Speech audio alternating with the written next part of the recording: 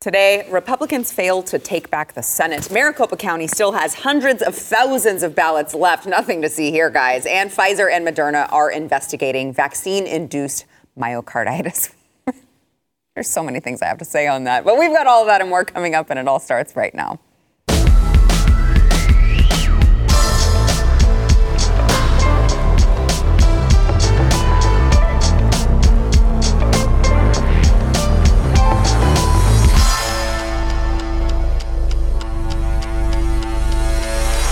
Welcome to the news and why it matters. I am Sarah Gonzalez, and I am joined today by Stu Burkier, host of Stu Does America, which I know, you watch it on Blaze TV, but you should also be subscribed to it on YouTube.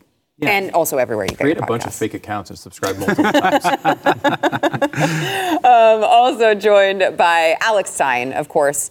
I mean, he's a Blaze TV host. He doesn't have a show yet. Not yet. But we're working on it. It's on the horizon. We're working on it. So it is prime time with Alex Stein. We're excited to see it. That was the biggest thing that happened on election night was that announcement. It was kind of a lackluster election night, but let me tell you something. The primetime Alex Stein show will not be lackluster. Nobody had any doubts of that, Alex. All right, so I want to get to speaking of election night, over the weekend, Decision Desk HQ called the Nevada Senate race for Democrat Catherine Cortez Masto over, of course, Republican Adam Laxalt. This was one that was it was very, very close. Laxalt held the lead for a while, but last week, Nevada election officials were reportedly flooded with mail-in ballots, causing the delay in election results. So as it stands now, it is 50 Democrats, 49 Republicans, and so they've already got that majority there, especially with the tiebreaker in the VP. But we won't know, of course, the Walker-Warnock results until the runoff, which is it in December? 6th. December 6th. God, that's quick. Yeah, last time it was in January. So they moved it up this time. I don't know which one's better. I mean, it seems like if you really want to run off, you could do an instant runoff and it would be done the same night. It's a crazy idea, but right. I guess this is the way they've been doing it for a long time now. That would be cool. They're like, it is, there's going to be a runoff. Get up here by 10 p.m. to cast your ballot. If you don't, it's over. I don't mean come back and vote. You just do it at the same time. Say like, hey, this is what they're attempting to do with the ranked choice voting, which I sometimes can be an issue as well. But it's like, if you're going to have a runoff, to get everyone to come back out again, it's a real hassle. It's a real hassle. Okay, but do we want the people voting who say, you know what, it's a hassle. I don't want to. I just think that I want the people who are invested enough to show up. Yeah. Now, look, this is a chance. Runoff voting, sometimes everyone who loses it hates it, right? That's basically how it works. I tend to like the systems that do that, just because I oftentimes can't stand the Republican and want to vote for a third-party candidate, but feel like I'm going to waste my vote. Right. Which is, I like that it helps that problem. But in this case, if we just had a normal election in Georgia, Walker would have lost, right? He was down by about a point. So at least he has a chance here. At least we're still alive in that seat. And while it's not going to be control, as you point out, it's already going to be 50-50 at the best. It is still a big seat. 51 for the Democrats lets them lose a Manchin or a cinema in a key vote. And going forward, looking ahead, that vote, remember, it's 6 years. So you got 2 election cycles where that seat is going to be locked in for Herschel Walker if he's able to win it. And you can build on that for bigger majorities in these other elections. So it's still key. It's just not as big as we hoped it was. I can't wait for Herschel Walker to save our democracy. Thank you, Herschel. No, but for me, the 2 glaring things that stick out when I saw this viral video, and I'm sure you guys saw, where Chuck Schumer's on the tarmac talking to Biden before. It was the day after the Fetterman debate. And basically he said, Fetterman didn't do as bad, or it's not hurting us as bad. And he also mentioned Nevada. And at the time, people were saying red wave, Nevada, conservative. And then those ballots came in. Those thousands of ballots were Laxalt. Is that how I say it? I don't even know how to. Laxalt, yeah. I mean, all of a sudden he loses when he had all the momentum. So it's always a very tinfoil hat conspiracy theorist. My antenna goes up, and these hard races when these ballots come in late at night and it's such a small margin. I just wish in this country we had free and fair elections that we could trust. So I want to kind of spin off of that, because we've got the House results, 212 Republicans, 204 Democrats. And I don't know. I feel like it keeps going back and forth on what the projection is. But now, as of the time of this taping, according to the Daily Caller, Republicans are projected to win the House after gaining 7 seats. which is 2 more than they needed to control the chamber. But it's also the Arizona governor's race that's going on right now, that they're still counting all of the ballots. And now, the election staff over there in Arizona would tell you, well, we said that you weren't going to have the results that night. We said it may take a few days. Okay, It's now Monday of the following week, and we still don't have the results. So, yeah, I'd say it took a couple days and, maybe some Penske trucks going in and out of the Maricopa County, elections building. But Katie Hobbs currently is about 25,000 ballots ahead of Kari Lake, 93% of the vote in. And I want to go over to... Every time I say his name, I'm like, how is it possible that the Maricopa County Board of Supervisors chairman's name is Bill Gates? What stupid world do we live in? How many women on Tinder were incredibly disappointed when they showed up and this guy was there? It's like, well, wait a minute. I thought I was going to get billions of dollars here. You Maricopa County Board of Supervisors chairman? That was their fault. They should have known when he said they're going to Chili's for dinner. They should have known. It's not the real Bill Gates. True. So he told CNN the remaining ballots could be from anywhere in the county, and they don't know where the ballots are from. Watch. 1,000 of these that are actually election day votes in person, and then the rest of the 75,000 are late earlies dropped off on election day. We do not know where these are from. These could be from anywhere in the county, all 75,000. This is not picked out of a certain area. These are not pulled by precinct. And so then just give us the remaining universe and when we should expect those. Yes. So we're now left with about 275,000 ballots to count, and the lion's share, the overwhelming majority of these remaining votes are early ballots that were dropped off on Election Day.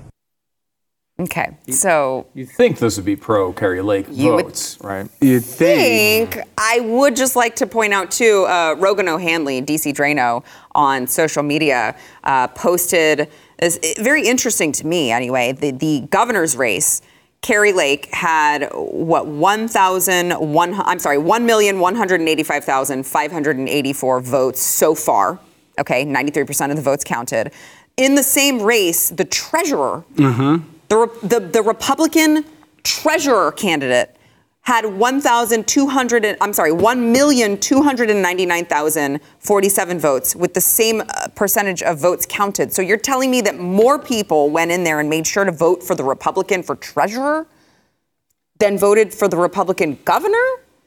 Is that because Kari Lake is like, there are some, independents who would say like, oh, she's an election denier. We don't like her. I think Stu has an answer to this. It looked like he looked like he had an answer, because there's no answer to this. There's no answer. I'm just saying, I looked at this tweet. I'm like, why would the treasurer get over 100,000 more votes than the governor? It doesn't make sense, but go ahead, sorry. Yeah. Well, I mean, I didn't see this particular tweet, but are you saying that they had more? There's more votes in that election, or there's more votes just for the Republic, where the Democrat did worse in that particular? There's race? more votes total. Yeah, both. There's more votes total, and the Republican has more votes than the Republican treasurer has more votes than Kari Lake, the Republican for governor, by about 150,000. Well, so that's theoretically explainable, right? If they just. One thing I will say about the Arizona race, which is weird, is Arizona is not, Alabama, right? Arizona is basically a purple state.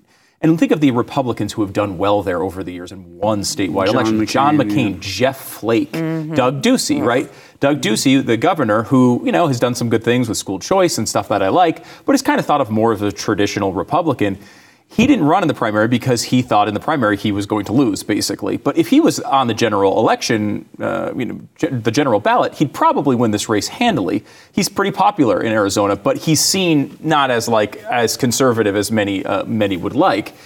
So sometimes, look, I think the same thing is true in Pennsylvania, where a Pat Toomey is more likely to win than a Doug Mastriano, right? It's a purple state, and sometimes you got to pick the right candidates for the right states. As far as this stuff goes in these states, it's an interesting thing to watch because I understand, every time, no one has any confidence right now in these election processes, and that's a huge problem. It's a bigger problem than any one of these individual races. I will say in these two states, there's some interesting stuff there where in Nevada, Laxalt lost. However, the Republican governor won there in a very close race as well. So that's some good news out of Nevada. The other thing, too, is if the Arizona thing is screwy, and you never know. I got to see evidence of it. We got to go through the legal process. I'm not an expert on that. I know there's Kari Lake's going to have plenty of attorneys out there making sure she's looking for this. So if we find the evidence, it's important that it's outed and we get the right results. But two key House races in Arizona are coming down to the wire, and it looks like Republicans are going to win both of them. Now, if you were stealing an election, these two House seats could be the entire difference in the House. Now, Democrats, of course, would love to take power wherever they could get it, but they really like to have the House. They'd have the House, the Senate, they could pass all these things all over again. We'd be back in the same situation. If they lose those two seats in the House and Kari Lake loses, I think a lot of people are going to be like, what the hell? If they win those two seats in the House, it's a little weird to be talking about an election fraud because they could have the House. They could win the House in Arizona. The shadiest of shady states. The other places is California and New York. These are places that they could, if they wanted to steal elections, they could. Hopefully, this isn't what happened here, but it's something to look at. So, and Alex, I want to get your thoughts too. But Stu, do you think Kari Lake is a good candidate? I think Kari Lake's an excellent candidate. I think how does she not win in Arizona? Right. So two things. Number one, she is an excellent candidate. I think one of the best communicators we've seen in a really long time. Right. Something to be said for that, and that is a huge part of this. But also, candidate profile is a big part of it. And the Republican that works at Arizona best is not our favorite Republican, right? That John McCain won by 20 points every time he ran. Would John McCain win a primary in the Republican Party today? I don't think so. I certainly wouldn't be voting for him in the Republican primary. So I think some of these purple states add up a little bit differently. I'm not, you see that, I can't remember, there's another position there, was it secretary? There's another one of those statewide offices where another candidate was running ahead of Lake. But Masters ran behind her by about 5 points. And I think this is going to wind up still being pretty close. I don't think it's out of the question that Kari Lake comes back with this remaining vote. But one of the things I look at to kind of summarize all my thoughts on this is the prediction markets, because especially as votes coming in, people putting their money on the line. It's not people saying, well, I think this is going to happen, or listening to the campaigns who always say they're going to win. And they say it's something like 90% that Kari Lake's going to lose, which is really disappointing because, she looked to be potentially one of the stars, rising star. And you could make the argument that's why, we have to look very closely at how these elections were conducted. I'm not ruling it out. I want to see the evidence of it if it exists. But I will say, if these same counties have these congressional districts and they're incredibly important, arguably more important than the governor of Arizona to the National Democratic Party, to get 2 more years of full control in Washington would be massive. And it looks like Republican's going to pull out those 2. And if they do, at least it's something you have to think about when you're talking about whether the election was real or not. Well, Alex, thank God we have the Secretary of State over in Arizona to manage whether or not the election. Who's that? Who's the Secretary of State in Arizona? Who could that be? Actually the Democrat candidate for governor. Oh, that's great. So it's good that we have someone who we know we can trust to make sure that there is integrity in that election. And I just want to make this, a short point because I know Stu is, giving us a lot of facts. But Katie Hobbs, well, you guys talk about Kari Lake. Katie Hobbs, in her own campaign video, was talking about how she was driving Uber less than 2 years ago. So there's no better candidate than an ex-Uber driver to run a state like Arizona that has a drug and sex trafficking problem like we've never seen in recorded history. So Katie Hobbs, I really hope you know how to use that turn signal because you need to turn this country in the right direction. Did you come up with that one on the fly? I did. Wow, Yeah. She is an ex-Uber driver, so good for you. Yeah, I know. I get that. That's the joke. Thank you. But I just can't believe it. Why are Uber drivers winning races for governor of a huge state? Be governor of a fake state like Rhode Island, but Arizona, what? Our 4 listeners in Arizona or Rhode Island are very upset right now. I apologize. All right, we've got more to come, but first we want to thank our sponsor, ExpressVPN. So a lot of people, when you think of ExpressVPN, ExpressVPN and you realize that they are making sure that you're connecting securely to the internet. Anytime you connect, it's through this secure encrypted tunnel. And people will go, well, I don't need an encrypted thing. Like, I'm not looking up porn. I'm not doing anything illegal. I don't need anything. I don't need that type of privacy and protection. Yes, you do, because these companies are taking your information, they're stealing it from you, and then they're not only are they profiting on it, but they're also using it to manipulate your search results and, everything like that. And then they can just give it over to the government whenever the government wants. Please, please, please don't let that happen to you. ExpressVPN will keep you protected behind that encrypted tunnel so that they cannot steal your information. It's going to work on all different devices, your phone, your laptop, your tablet, even on your smart TV if you have one. And it's very quick. It doesn't lag. You press one button and you are protected. I have it on my phone. I use it on all of my devices. And you can get an extra 3 months of ExpressVPN for free over at expressvpn.com/Y. That is expressvpn.com/Y.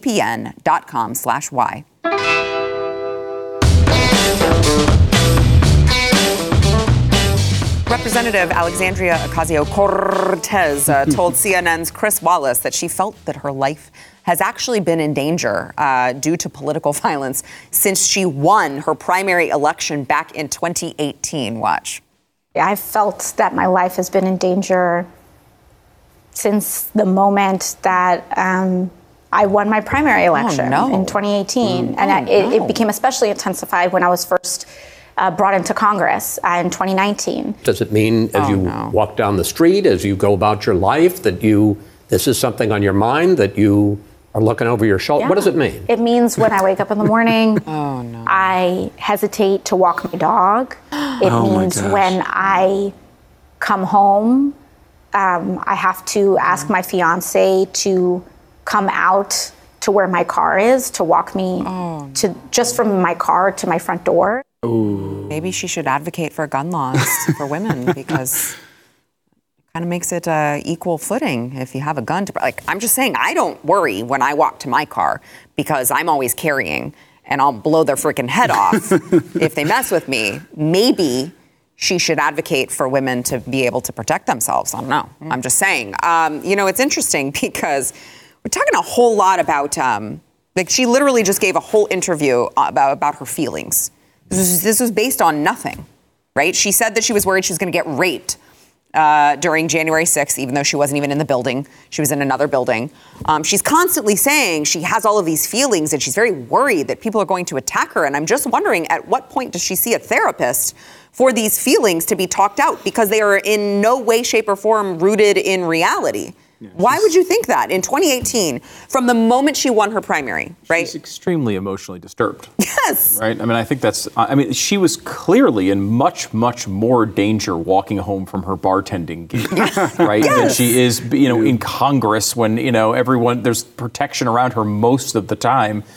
This comes down to the fact that people like Alexandria Ocasio-Cortez, they all believe they're living in The Handmaid's Tale, right? Mm-hmm. Now, this is, literally a plot in The Handmaid's Tale, where, women can't go outside because they might get assaulted by passing men and blah, blah, blah, blah, blah.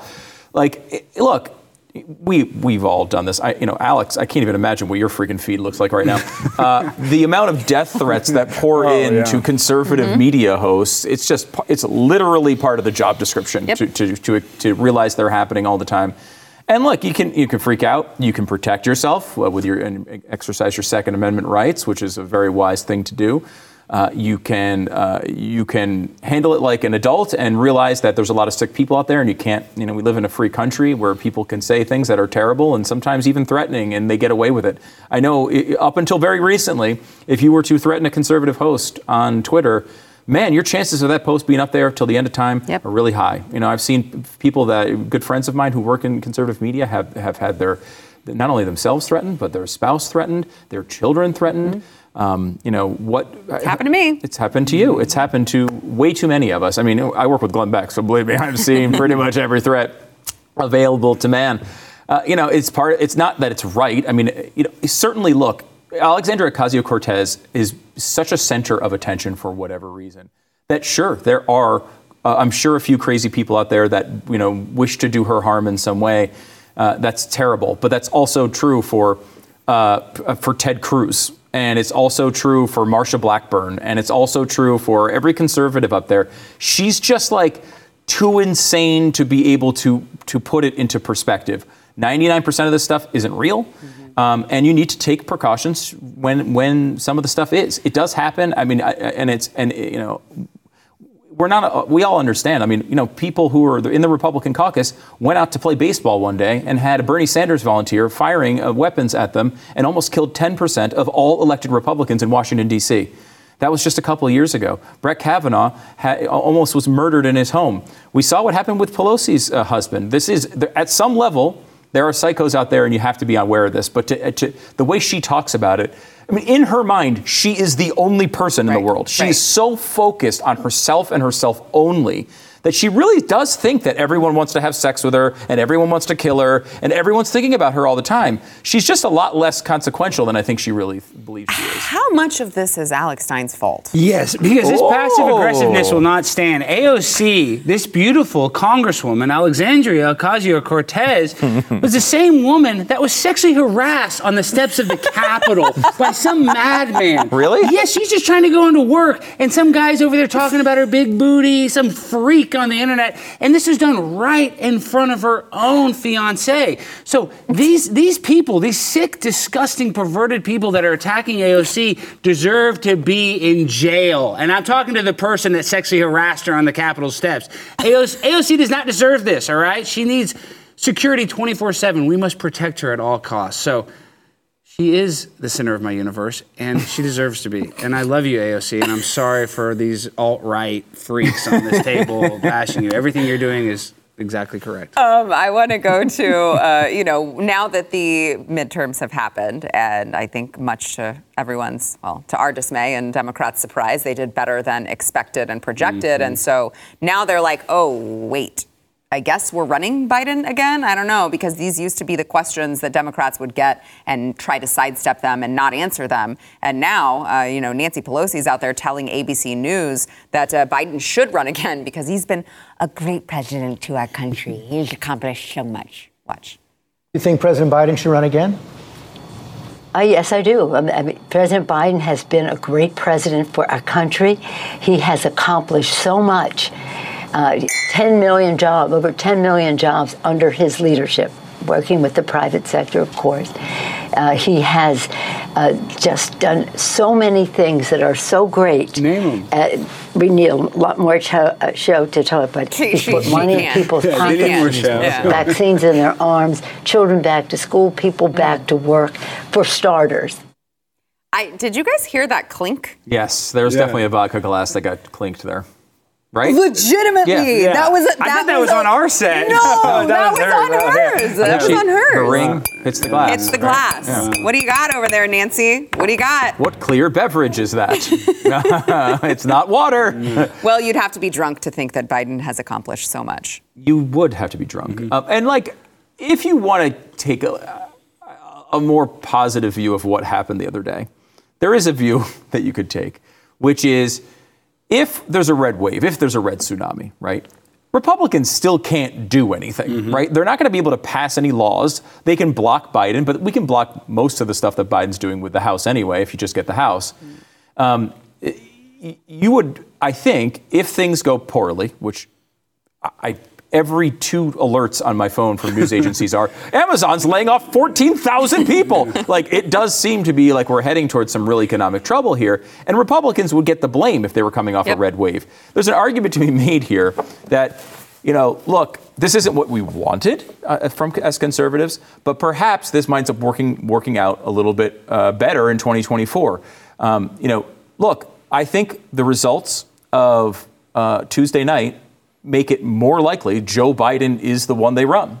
If this was a disaster, they probably would tell Joe, hey, you got to go home. Time to go to sleepy sleep. Go hang with Hunter with some strippers or whatever. I don't think, that's less likely to happen now. And if Biden decides to run at 81 years old, there's a bit on Saturday Night Live this weekend, I don't know if you guys saw it, where it was a horror movie trailer where they were terrified that Joe Biden had to be the nominee. And then they looked at all the other options and realized they're even worse, which might be true. But I think the possibility of somebody else rising up and being better than Joe Biden isn't exactly hard to imagine. I mean, he's terrible.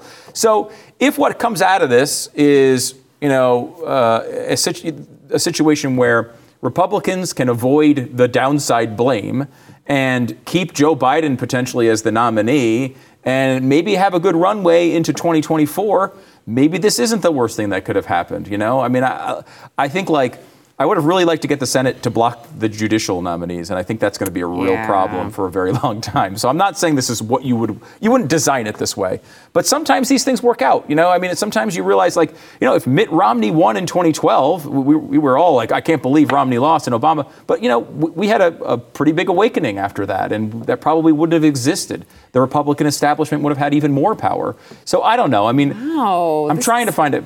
I'm trying to make the lemonade. I'm trying to find it. Wow. Yeah, but I have to just, tell you that this is just pure political theater. Nancy Pelosi is the same as Raphael Warnock. I mean, none of these people wanted to get Joe Biden even to campaign for him. So they're going to give us the impression oh, yeah, he's our candidate 2024. But I'm telling you, the Hunter Biden leak, the Burisma stuff, the Chinese, business dealings, they can only, hide that for so long. All of that is going to come to light. And I believe there will be some sort of humiliation ritual where Joe Biden will have to step down, but they don't want to make it seem like this is some sort of personal attack on him. So that's why now they're changing the narrative. We're like, oh yeah, he's our candidate 2024. And then all this bad stuff's going to happen. And they're going to be like, oh wow, we could have never saw this coming. And then Gavin Newsom will be the nominee. And we're all going to probably burn for eternity if that happens. Wow. What a world when Stu's the glass half full and Alex said we're all going to burn down to the ground. Interesting. All right, we've got more to come. First, we want to thank our sponsor, My Patriot Supply. So America's diesel fuel shortage. It's happening, guys. We have less than 25 days worth of fuel left in our national reserve. I don't know if you guys realize how big of a problem that is. If trucks cannot deliver food to your local grocery stores, you're going to have food shortages that make COVID and all of the toilet paper shortages seem like a distant, fond memory. You've got to make sure that you are prepared. You got to go to preparewithnews.com. You can save $250 on a 3-month emergency food kit from My Patriot Supply. They've got it all. They've got the breakfast, lunch, dinners. They're going to make sure that you get enough calories to survive. And a lot of people are like, oh, well, I'll wait until it gets bad. No, the point is that you got to be prepared so that when all of this happens, you already have it stored at your house. Don't wait. And by the way, they're going to ship it to your door in unmarked boxes so your neighbors can't come over and scavenge because they know you're the one who prepared and they didn't. You can go to, again, that's preparewithnews.com right now. Do not wait until it's too late. Preparewithnews.com.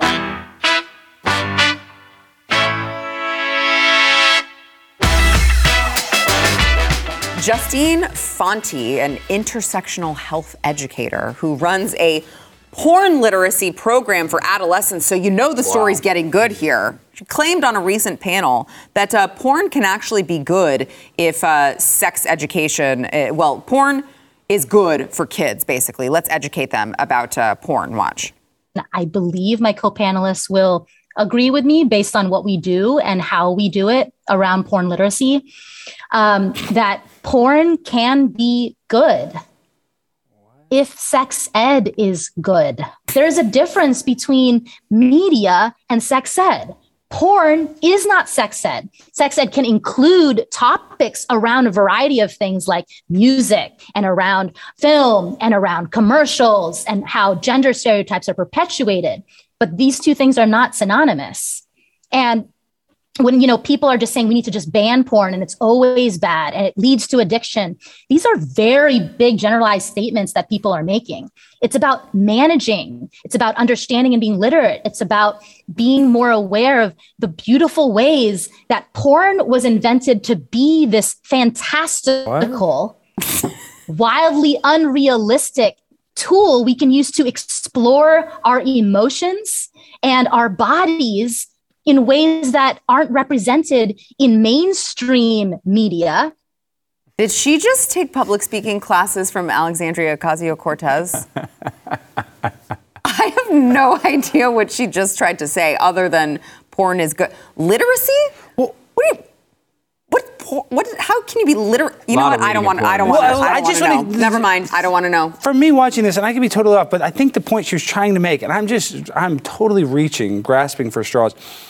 you go into a museum, like, the early painters always paint like naked women, right? I guess there's like something artistic about that. Like, I guess that's part of culture or something. So I'm just guessing that she's trying to like extrapolate that into how porn should be a part of our culture now to teach kids about sex. I think that's her point. Let me give you a couple high points of one of her previous classes. So she had been teaching classes on porn literacy. Again, porn literacy, like literacy means learning how to read or write. So that's what I'm saying. It doesn't make sense. That's why I said literate. What do you mean literate? How would you like for these kids to be literate in porn? Right? That's where your head's going. Right? Okay. Hold on. She resigned from her post at Columbia Grammar and Preparatory School, by the way, which cost $47,000 to get into. She had been teaching these classes on porn literacy to juniors. The class included lessons on how porn takes care of, quote, 3 big male vulnerabilities, end quote, statistics on the orgasm gap. Let's see. It also included a list of the most searched pornographic terms of 2019, including make sure they're... Probably children. I should have given you this warning 5 minutes ago. Don't let children in the room for this this one. These terms, including cream pie, anal, gangbang, stepmom, and more. And one of the genres was like incest themed, consensual or vanilla, barely legal, and kink and BDSM. So I suppose consensual's lumped in with vanilla? Like this is a boring thing where they agree to it. Yeah. Oh, jeez, all that consensual. Same people who formed the Me Too movement. That's so weird. And what level of schooling? Juniors in high school? Yes. I mean, first of all, there's no legitimate reason to have a porn class, but to be doing it at a high school level, it's fascinating. The biggest thing I take away from this is that the English language doesn't mean anything anymore. Like porn literacy is fantastical. Right. It's just like you just say words like in this jumbled mess and then just assume everyone's going to go, oh, well, she's enthusiastic about that. Yeah, I agree. Well, you're an idiot if you agree. And that idiot still means something, I think, in this country. Yeah. So that's literate, porn literate. That's what it means, Alex. It's the most disgusting thing in the world. But where are they teaching that, and how do we enroll? You got to go back to high school, unfortunately, Alex. Well, Billy Madison, that was always a good movie. I don't mind going back for one class. I mean, no, but seriously, on a serious note, this is like, we always talk about the sexualization of children and stuff. This is so weird. It doesn't even make sense that people like this are actually being serious. Porn, for whatever it is, it's like disgusting. It's two people, not making love, having sex. There's nothing like literacy or literate or, good about it. And so you don't see the literacy value in cream pie? No, I don't. Really? And as a person that's an expert in it, you would think I would be able to find that, but no. You can't find, I'm just saying, there's nothing redeeming. And in my mind, I want to be sick. I want to be like, maybe you show the guys a Playboy magazine, or maybe you show a girl a Playgirl magazine. I'm just trying to think, like, what would the classroom be like? But if you're going to go there and show children hardcore porn, that should be a crime, and these teachers should be in jail. I just think Alex is trying to get me fired. No, I'm just trying to think of an application of how you teach kids about porn. I mean, it just doesn't even make sense. Okay, so as we're going through the left attempting to just completely ruin children, all of your children, really, I want to go through an Associated Press article. This is a weird article from the Associated Press that details accounts of trans-identified individuals in Singapore who are not able to change their gender markers on their IDs and legal documents without undergoing the torture of sex change surgeries, they say. So remember, sex changes young, good. Sex changes adulthood, where you can consent, bad, is apparently what is happening right now. So, by the way, a portion of this actual article reads, across the world, scores of countries still require transgender people to submit to such surgeries before their genders are legally recognized, a practice international human rights bodies have condemned as torture. Interesting, because we're having that same battle in the United States, and we are told that it is gender-affirming care to go ahead and allow young children who are not ready to make those sort of life-changing, life-altering decisions to do things like, make sure that they don't go through puberty, to have double mastectomies, to do all of these things. But now we're told it's torture if you do it when you're an adult and can consent, I guess, which is peculiar, because I would just also like to throw in a completely unrelated story about a 10-year-old boy who walked into a nurse's office in New York over at his school and asked for some Vaseline because he got a new tattoo with his mother's permission. And do you know what what happened to that mother? She was arrested. Yes, she was arrested. So you can get arrested in this country for, which, by the way, I agree with. You can get arrested in this country for allowing your 10-year-old to get a tattoo, but you can be celebrated if you allow your young teen to go in and get their breast chopped off. It's great. Incredible. Great work, America. I do think that there's pushback on this. I think it's at some level it's changing a little bit. And it can't just be us, right? It can't just be people at the Blaze saying, hey, this is really bad. But it's got to be wider than that. So let me give you the story. This is from the New York Times today. And if I were to tell you, I got a transitioning story, a story about transitioning, written by the New York Times, authored by their star Me Too reporter, the one who broke the story on Harvey Weinstein. Okay. You'd probably think, oh, God, this is going to be, liberal. Listen to this. Yeah. They paused puberty, but is there a cost? Puberty blockers can ease transgender youth's anguish and buy time to weigh options, but concerns are growing about long-term physical effects and other consequences. And it's all young kids, took puberty blockers, 9, 10, 11, 12 years old, and now are having tons of issues later on in life. The fact that the New York freaking Times is writing that story, I think is a real positive. I hope that this is going to become more mainstream. Because I think everybody knows it's true.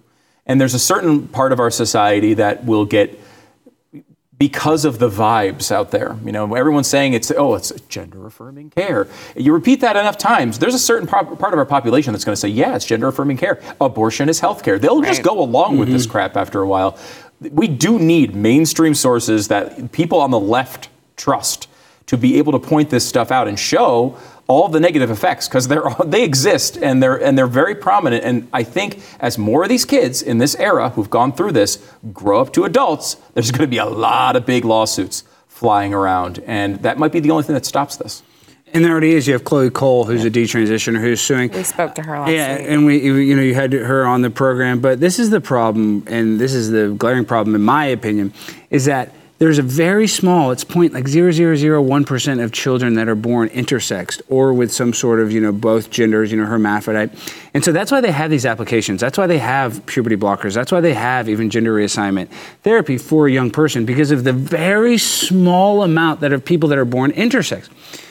So in that circumstance, it would be better to get the child on hormone blockers or do the surgery at such a young age so they don't even know what their gender is. So they just grow up in their gender. They're taking that application and now putting it to 6 and 7-year-olds that have already matured a little bit. So it doesn't work. It's like, it's totally rigged. And I think it's just Captain Obvious when New York Times has to be like, maybe it's not good to give 9-year-olds, hormone therapy. And then they're stuck with a 9-year-old penis the rest of their life. Or maybe it's not good for an 11-year-old girl to cut off her breast, And these are just obvious things where they took a thing, which was a serious medical application, and they realized, oh my gosh, these procedures are going to have 1 million visits. And this is another way for us to make money. So it's been corrupted by some sort of like satanic, evil corporation trying to make money off the lives of young children. And that could be a conspiracy. But like I said, there was an application for all this stuff. Yeah. And now it's being misused on young children. By the medical industrial complex. All right, we got to take a quick break. We'll be right back. Yeah, and it's like, use all of these.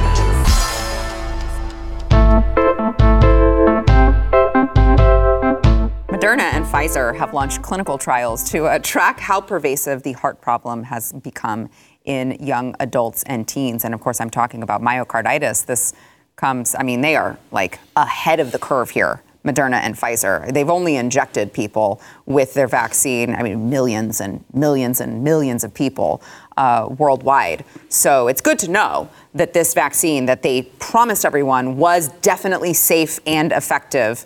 There were no consequences, no harmful side effects that you should consider. It's good that, 2 years later, now we're hearing about clinical trials to determine if we may have made an oopsie. I don't know. We'll find out, I guess. And I'm sure that we can know that all of these studies will be, adequately done, no conflict of interest. And you have Pfizer studying their own vaccine and whether or not it has long-term consequences. Look, they're not going to cook the books or anything. So everything's going really great, as I mentioned earlier, guys. And I'm talking to Mr. Vaccine here, Mr. so Vaccine, I can't wait to hear what he has to say about it. Well, let me cut him off real quick because I just want to say this. It's funny though, we talk about this myocarditis, and first of all, the vaccine is safe and effective for everyone, even though shellfish is not safe and effective for everyone, even though almonds are not safe and effective, even though peanuts not safe and effective for 7 billion people. This vaccine is. But I just want to say, I know a lot of people that are vaccinated that are totally fine, A-OK, Stu, it doesn't matter. But my problem is, what's most glaring about this is the young children. Mm-hmm. Those are the ones. I know a bunch of 60-year-old men that got the vaccine. They're fine. They're on their 3rd booster. They're playing golf. They're fine. But then I hear stories of a 17-year-old soccer player having a cardiac arrest. That's where I'm upset, is that even though it's safe and effective for these older type people, it doesn't seem that's the case for younger people. Well, I mean, I just wish they could have been a little bit more transparent with the American public that hey guys, this is, again, want to remind you, unlike any other vaccine we have ever produced, and also the requirements were unlike any other vaccine ever produced. So we don't know the long-term consequences yet. You got to weigh your risk versus benefit, and you make your own decision, but we don't know what we don't know. They didn't do that. Yeah, and you basically could have been quoting me, I think, talking about the vaccines here. I'm with you on that. You should, be upfront and give people as much information. And this is why you don't require people to take it. This is why you don't threaten them with their livelihoods. Right. And if people want to take it, then you let them take it. Any new drug that comes on the market, there's always going to be an argument about long-term effects. And it's hard to, in some ways, it's hard to suss that out, right? We don't have 40 years of data on anything. And if you wait for 40 years for a drug that might help people to go through 40 years of testing, there's going to be a lot of people who could have been helped, right? I understand why these things are difficult, but this is why you let human beings make their individual minds up about what they put in their bodies, right? That is something that is, I think, really important. Even if you the best way for this to any drug to take hold, I think, is you put it out there and you let people. It's just like technology. You let the early adopters be like, hey, I trust this company. I think this. I've read the research. I think this is really positive. They try it. It hangs around for a few years. People who are more skeptical, they might jump on the boat at that point. Maybe they do. Maybe they don't. Some people will never want to do it. That should be fine too. This is why we have a society of. It's not a collective. This is not a commune. We don't all make decisions for everyone else and base our decisions on what the group says. We make decisions for ourselves. We make decisions for our families. And once you set that border up, which is the border that was set up when the country was founded, if you have a society that runs that way, you don't run into these problems where people getting angry about taking it or not taking it. You don't get people who are like, you're killing grandma. And you don't get people who are saying, how dare you force me to do it. You don't get that conflict because everyone makes up their own mind. Right. All right, we got to take a quick break. We'll be back.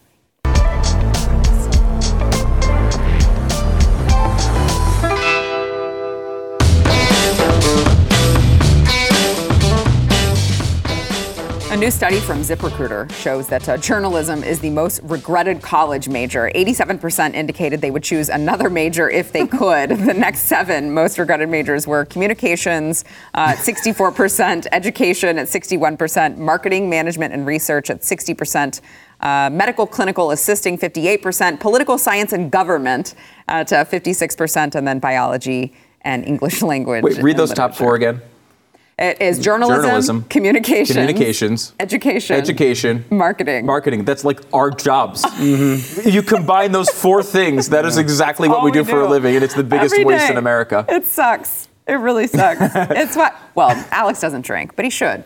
Well, no, but I really should to be in this industry. Yeah, well, but it's funny though. You talk about the communications, which Primetime 99 from LSU, one of the most esteemed colleges in the world. Not really. It's actually a white trash college. But I don't know if we can say that. My point is, everybody that goes into communications, they want to be the Glenn Beck until it's time to put on the camera and press record. It's not that easy. Right. So I guess my point is, a lot of people have these big dreams. Oh, I'm going to get into college. I'm going to study this.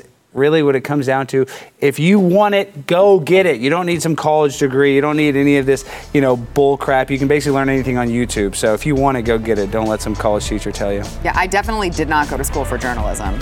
And here I am, giving you the news every day. If I can do it, you can too. All right, gentlemen, Super Gear, Alex Stein, thank you guys. And we'll see you tomorrow. Stream and subscribe to more Blaze Media content at theblaze.com/podcasts.